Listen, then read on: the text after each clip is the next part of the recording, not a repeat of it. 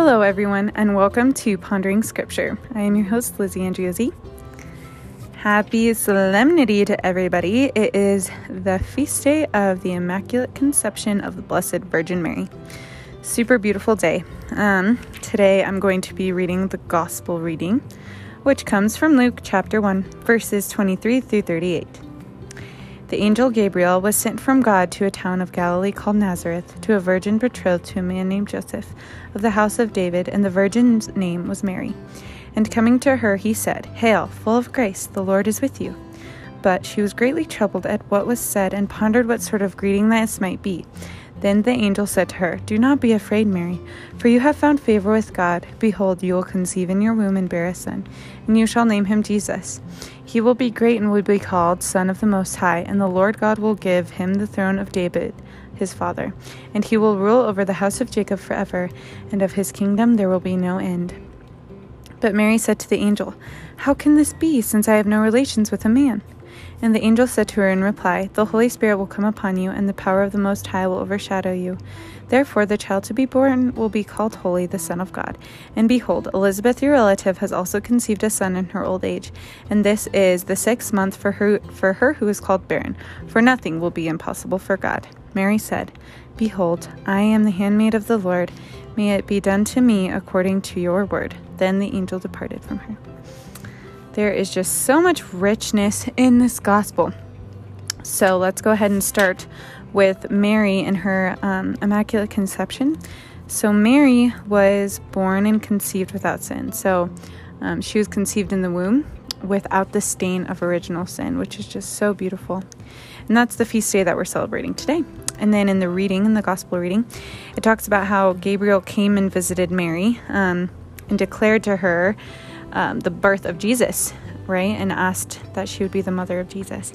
And so at first we see that Mary is frightened by what this sort of greeting might mean. But the angel Gabriel just tells her to not be afraid and reassures her that she has found this favor with God. So I could just imagine how reassuring that would be, with knowing that, oh, I've found favor with God. There's nothing that I need to be afraid of. And then just Gabriel announces this to her, that she is going to conceive in her womb and bear a son, and that his name will be Jesus. Like, could you imagine just Mary being there and being told that she's going to become the mother of God? Like, that is crazy. And that's what this angel Gabriel is declaring to her.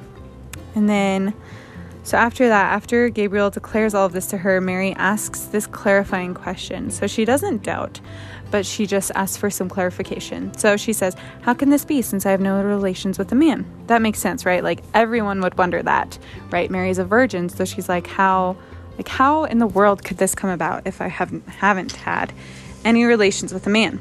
But then the angel Gabriel tells her that this child is going to be a gift from God, given by the Holy Spirit. So the angel says to her, "The Holy Spirit will come upon you, and the power of the Most High will overshadow you. Therefore the child to be born will be called Holy, the Son of God." So this is the first part where we know that the Holy Spirit is the spouse of Mary. And that's just so beautiful. Mary was so open to receiving Christ, to receiving the Holy Spirit, that the Holy Spirit conceived in her womb Jesus. Like, she received the Holy Spirit completely and entirely. She gave over her entire body to God, which is just so beautiful. And he filled it with himself.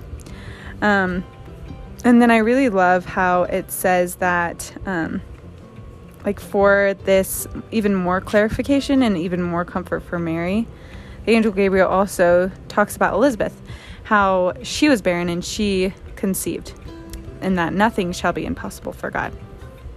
And so I just thought of just how joyful that would be for Mary, with knowing that her cousin Elizabeth, who was barren, but who earnestly desired a child, was actually granted this child by God.